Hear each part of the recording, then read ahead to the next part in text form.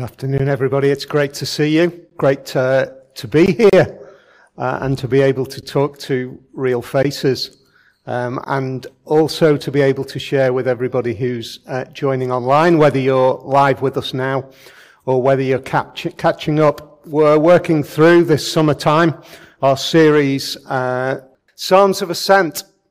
Just a quick reminder of what the Psalms of Ascent are, if you're joining us maybe for the first time. Psalms of Ascent, section of Psalms, 120, 135.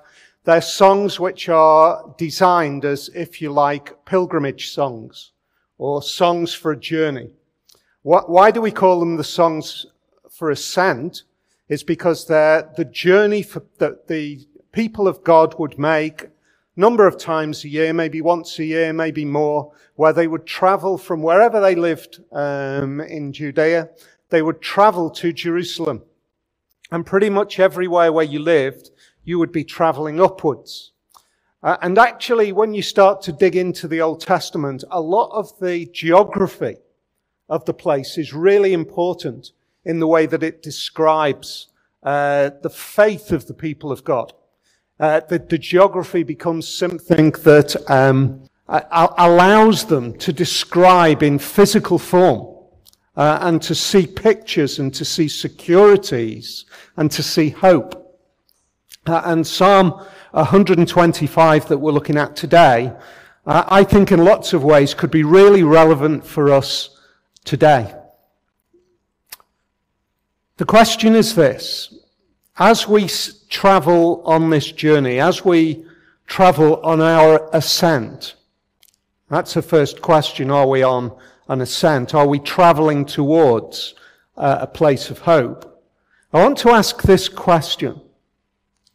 Can we, in the world that we live today, can we genuinely, can we with integrity sing a song of hope in a world that's corrupt? That's a really important question for us to consider as we come to this particular song, as we consider the corruption of the world that we live in. The world is corrupt. That's not a dramatic statement. I hope for you that is not a shock. I'm pretty sure for everybody watching and for everybody here this afternoon, it's not a shock to say that the world is a corrupt place. It is. I was watching a film recently about the crash in 2008.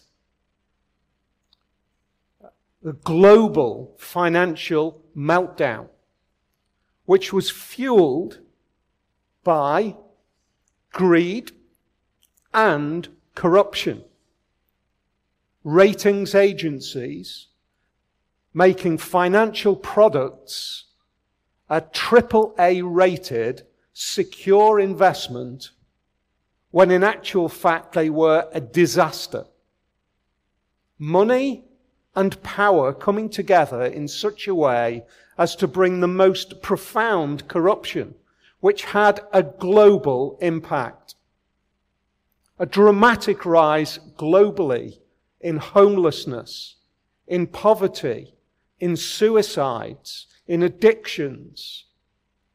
So what we see as a little banking crisis and a few people who are wanting to make a bit of extra money had a profound global crisis and a profound human cost attached to it. One of the great challenges of the human endeavor, this idea that humanity is seeking to march towards a better place, that we are creating a place of hope and of confidence and of safety and of justice. That idea of human endeavor seeking to take humanity towards that comes into crisis with human history. Human endeavor pitted against human history. Because human history tells us that we will not reach that place of hope, that place of justice, that place of rightness through human activity. That's what human history tells us. So here's the question. Is this idea of us singing, this idea of hope, this idea of looking towards a better place, is it kind of almost lying to ourselves? Are we just trying to make ourselves feel better? Or really, to coin one of the ideas which comes across in really strong atheistic thinking, is any kind of religion, and particularly is the Christian faith, simply some sort of psychological crutch which we inoculate ourselves outside of our painful existence from? Let's have a look at how this psalm answers that question by causing us to sing this song of hope. The opening verse, verse 1 of 125, 1 and 2 actually. Those who trust in the Lord are like Mount Zion, which cannot be shaken but endures forever. As the mountains surround Jerusalem, so the Lord surrounds his people both now and forevermore. That's how it opens up. So you can imagine this group of people, very often the pilgrimage to Jerusalem, the journey to Jerusalem would be conducted in relatively large groups, family groups or groups from a particular geographical location, traveling up to Jerusalem together, and maybe somebody would break into song. And you could hear the song open up at the beginning. It would be, imagine just for a moment, what it would be like a burning hot day, a steep climb up the mountains into Jerusalem. And from up ahead, you hear a voice starts to sing out, those who trust in the Lord are like Mount Zion. And everybody knows which song it is. And the song ripples through the group. It's really short, isn't it? I can imagine they sang it again and again as they travelled. And gradually the volume would be increasing, and the people would be reinforcing their thoughts with the words that they sang. And look where their hope comes from. Because right from the beginning, we have a declaration which says that our hope is not a psychological kind of crutch. It's based on something which is a paradigm shift for the way that we think as humanity. See what it says. Those who trust in the Lord are like Mount Zion, which cannot be shaken but endures forever. The foundation of their hope, firstly, is in the Lord, but secondly, it's in the notion of eternity. As you look around the group that you're walking up that dusty trail with, or to be honest, as you look around the group that we're in this afternoon, as you imagine if you're watching online the group that you might be sat with, you see young, you see teenagers, you see adults, you see older adults, you see the aged struggling along that dusty path. And the paradigm shift that takes place by that opening verse is this: even though it looks as though humanity and each individual human being is kind of journeying from cradle to grave and that's the end of it, the destabilizing thought is this: the new way of considering your life, the new way of me considering my life, is that it is shaped within eternity. We are eternal beings. That changes everything. We are eternal beings. It's a tremendous shift that takes place. The picture that is draws on the idea of the geography. Jerusalem, is it built on 7 hills? I think it's 7 hills. I should check that. Should check that. How many, somebody tell me later, have I got the right number of hills? Anyway, it's built on hills, but it is surrounded by mountains.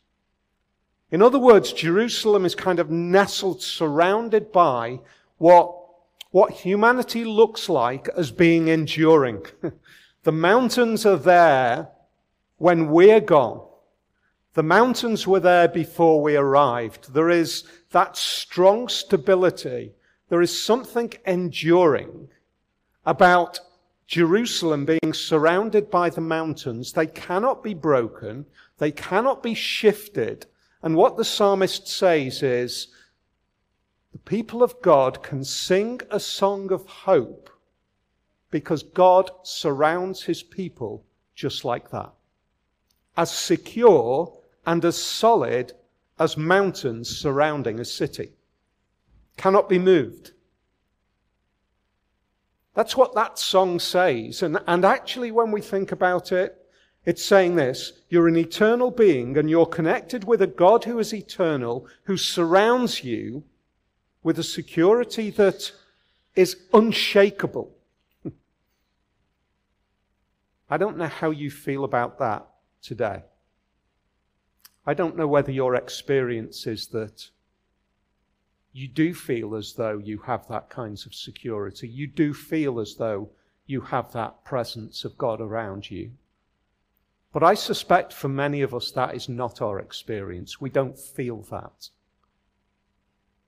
But the song is saying and is reminding us that those who trust in the Lord are surrounded in that way. We are. Whether we feel it, whether we experience it in the moment, we are. That is the God that surrounds us. So hope comes from an eternal security. Secondly, we see this in verse 3. The scepter of the wicked will not remain over the land allotted for the righteous, for then the righteous might use their hands to do evil. Over that verse, we could say this: evil will not win. That is a great theme. In fact, if we look at many of the great narratives, the great storylines, the great dramatic stories in history, even some of the more recent dramatic stories, the whole of C.S. Lewis's Narnia Tales, this idea of will wickedness triumph over goodness? Tolkien's dramatic tales, even the Harry Potter themed stories are containing that very idea. Will evil triumph? But here's the thing. The world that we described right at the beginning is the world that this psalm is addressing. It's not a make-believe kind of fiction, kind of mystery. It's the world of corruption. It's the world of evil that we are experiencing. And this verse says, the authority, the scepter, that's the picture that's being painted. A scepter, at some point in the future, we're going to see a coronation. Many of us, most of us, haven't seen a coronation in our lifetime, but we'll see a UK coronation at some point, we guess. What we see in the coronation is the scepter is given to the monarch. And it's a symbol of rule. That's what a scepter is, and it was the same in the ancient world. It was something which was carried to declare that I have the rule. And what this verse is saying is that the scepter, the rule, the authority, those in authority are corrupt. Power is corrupt, but it will not remain. It will not win. It will not triumph. But you see, this is really interesting. You see what happens in this verse? We get this assurance that that kind of power won't win, because it says the scepter of the wicked will not remain over the land allotted to the righteous. But there's a reason why it won't. And the reason is in the second part of the verse. For then, if it did remain, the righteous might use their hands to do evil. You see that connection that this psalm is making? It's saying, if we live in a corrupt land with a corrupt rule, with a corrupt authority, then those who dwell in the land will behave in a corrupt way.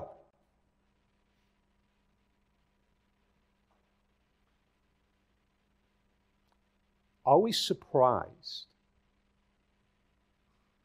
that we see corruption around us?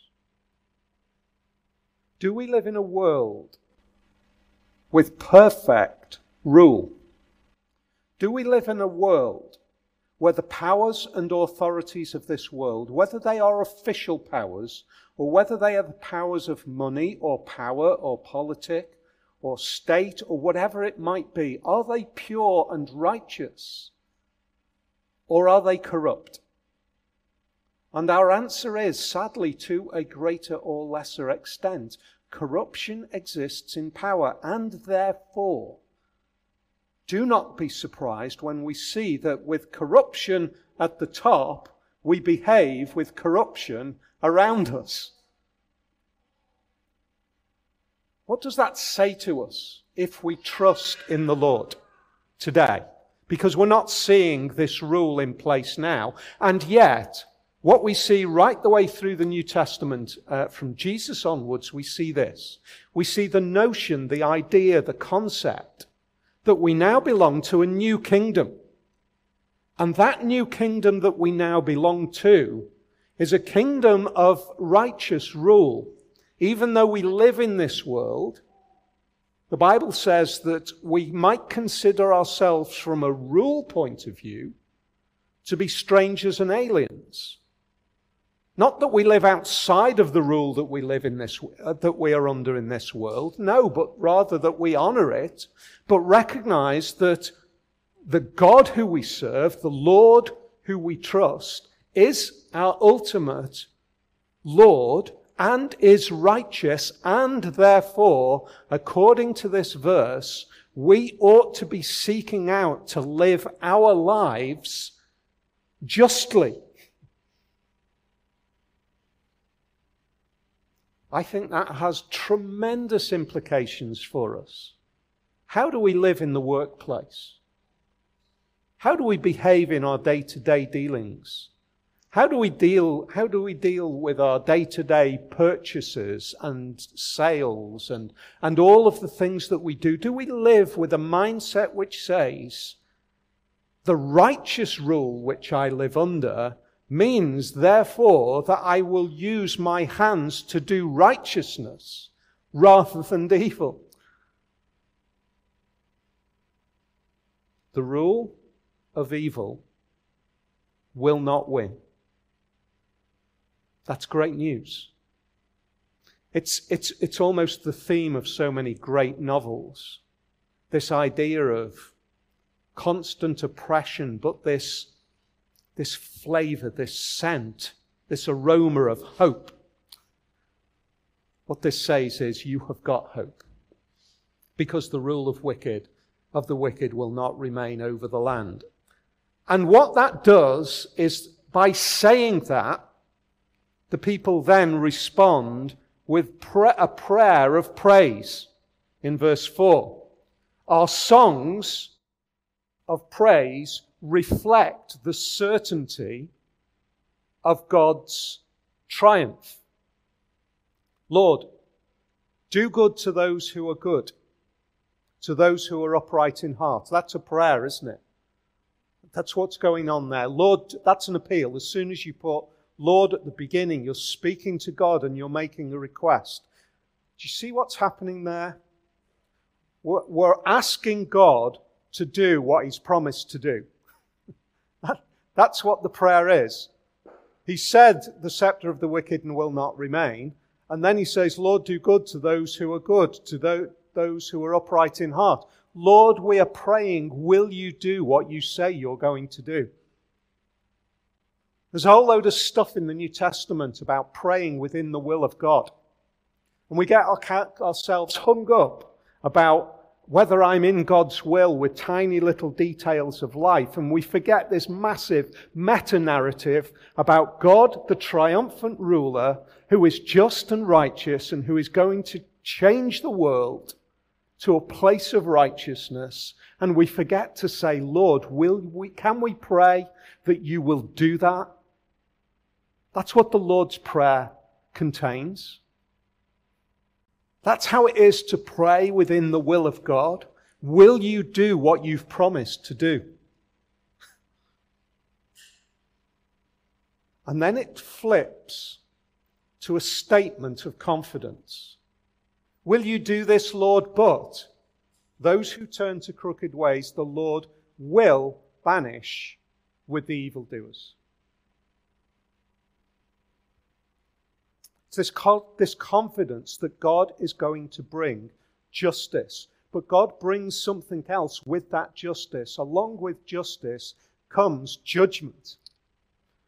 You can't have justice without judgment. There is a judgment that comes for those who are crooked, for those who are evildoers. How can we have confidence? How can we know that this isn't just some sort of feel-good song? Kind of blind faith, psycho babble, telling us the story to help us to get through. The reason is because of the first verse. Those who trust in the Lord are like Mount Zion, which cannot be shaken but endures forever. We can be confident because of the idea of eternity. But we can be confident about the idea of eternity because of Mount Zion. How does that work? How can we be confident of eternity because of Mount Zion? We can be confident of eternity because of Mount Zion, because at Mount Zion, the idea of eternity was portrayed for us, was displayed. Because at Mount Zion, what is it? The mountain outside of Jerusalem, we see eternity unfold in the life of Jesus. That's why our hope is in Mount Zion. Because Mount Zion is the presence of God for the old people of the Old Testament, for the people of the Old Testament. And for us today, our hope is still Mount Zion, not a physical place anymore, but the representation of the presence of God where Jesus displays eternity to us. How does Jesus display eternity to us? Because a king is killed, a sacrificed lamb is seen, and that pure, righteous, holy one is buried, dead, and then triumphs over death and comes back to life. And in that moment, we see eternity. You see, eternity is not some sort of fictitious concept. That's the word I was looking for. It's not this fictitious concept. It's something which is displayed in Jesus. Which is why Paul says, one of my favorite verses in the New Testament in Corinthians, if it is not for the resurrection, then our faith and our preaching is a complete waste of time. Abandon it. Don't listen to it. Forget it. We're nutters. That is not what is actually said in the Bible. But that is the concept. That's what he's saying. It is a waste of time if eternity is not true. And we see eternity in Jesus. There's our hope. That's why it's not Christian psychobabble or some sort of feel-good, get-us-through-life kind of idea. It's seen in a person who assures us of eternal life. And therefore there is a reason to sing. There is a reason to sing that the corrupt world that we experience is not going to win. That we can sing a song of hope for righteousness, not like some sort of pop protest song, which has been sung from Dylan to Green Day to some of our current singers, constantly singing protest but getting nowhere. The people of God sing a song of hope against corruption with the confidence that it will happen. And that is why this psalm ends, Shalom be on the people of God. Peace be on Israel. Shalom. Peace isn't anywhere near big enough to capture the word shalom. The peace of God poured out on you. Rail against corruption. Rail against injustice. Rail against greed and poverty, but not without hope. Because the peace of God, the shalom of God, is poured out on his people.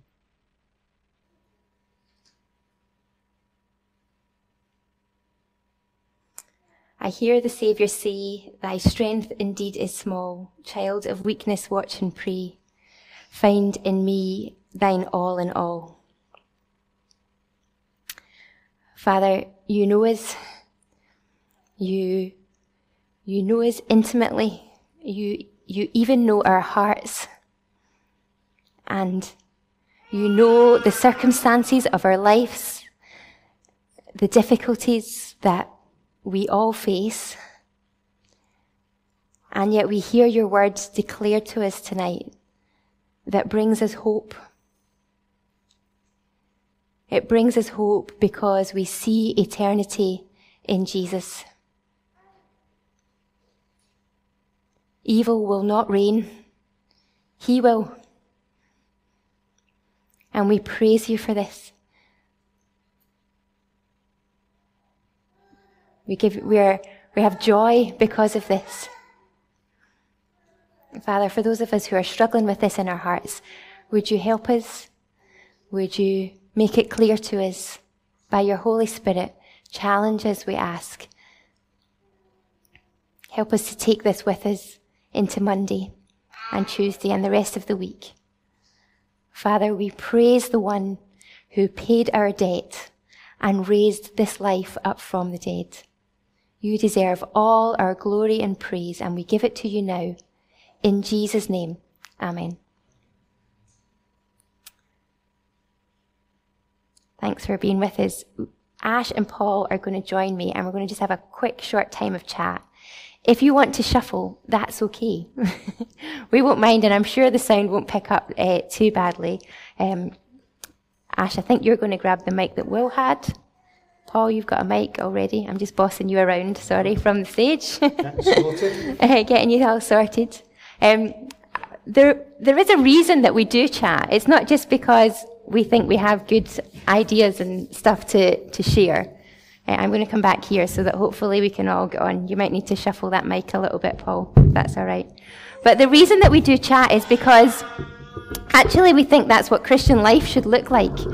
We think that we should talk about the Word of God together. We think that we should have stuff that puzzles us. It shouldn't all be straightforward, and that we should have to wrestle with it and work it out. And sometimes it isn't as well. You know what I mean? And sometimes, so Paul explains it really clearly, but then there's times when you think, when you go away, you're going through it again. It's not all really clear, so it is worth talking. Yeah, so Ash, you need to switch your mic on at the bottom. I love being bossy, it's great. That we do need to have these conversations, and we hope that these aren't just conversations that we have very publicly, and we prepare a little bit, or I prepare questions in advance, but we hope that they're also questions that you're able to have with your friends and maybe other people you know at Christ Church as well. So. Yeah, I think as well, that's why That's why the singing makes sense. Because you can imagine the power of singing back to a group of people, certain ideas and certain thoughts. What we sing is what gets impressed in our hearts. And I think that's why it's important for us to consider the kind of power of the songs of ascent in its way to teach us stuff and to remind us of stuff. And there would have been lots of mums and dads. I don't know if you've ever been to a football game, you have to explain a lot of songs if you've gone with your kids. They'll be like, Dad, what was that song about? And you'll be like, yeah, don't listen to that song, but that other song's pretty good, you can sing that. So I guess with these songs as well, there would have similarly been, you know, because it's something everybody owns, you know, the kids would be, or, you know, the people who didn't get the song or they're new to the walk would be asking, well, what is that song about? Why are we singing about Zion? And then maybe when they got to Zion, I think in this psalm, they'd be like, oh, I see why you'd sing about Zion like that. Yeah, so I think definitely for the children of Israel, that would have been ingrained in them, wouldn't it? Like, you know, it's so lovely to have kiddies and babies, but, you know, like just that idea of who God is and what eternity is, that would have been ingrained in them from birth. And I have to say that in my life, I've been really fortunate to have the idea of God and eternity. That's kind of been part of my story during it. What do you think some of the challenges are if thinking through this concept of eternity for maybe somebody that hasn't been their worldview growing up, and can it still speak to them? It was really familiar. It's something that you grew up going, okay, so I get this is. I just kind of accepted it. I accept it in one sense. I'm so sure I need to do something about it. So when it's not part of everybody's storyline. Yeah, I mean, the idea of eternity is really confrontational. You know, I think when you've grown up with it, where it's part of your life, sometimes we kind of grow into things and we kind of accept them because we've grown up with them, and then we reach a point in life where we question them, we might doubt them, and then we might come to terms with them. But to come to it afresh, the idea of eternity is just such an in-your-face idea. It's not something that's small, and it's really confrontational, because it's saying that the life that you live now is way more than most people think it is. Now, that's kind of filled with hope, but according to this, it's also filled with challenge, because it contains the concept of judgment on the basis of the lives that we live. But I think as well, people flip. So in the one sense, it's not an accessible idea. You feel very mortal, sometimes more than others. But then you look around at history or different cultures, and pretty much every culture has got some story about why we're here for longer. And we kind of flip. Like sometimes we can be quite happy going, we live for, life's about something, and we have that mindset, and then we can have a pretty rubbish day, watch a depressing episode of the news, and think, oh, this is the end of it. So I think we flit around with those two things. I think that's right, and I think what's interesting is the Christian faith is quite interesting in the idea that it says this idea of eternity is not some sort of ethereal nice thing, which our culture tends to want that. But it's a reality which deals with the injustice of the world that we live in. That's radical. Yeah, and I think, we see our desires for an experience of eternity. We want to think about we're more than just this moment.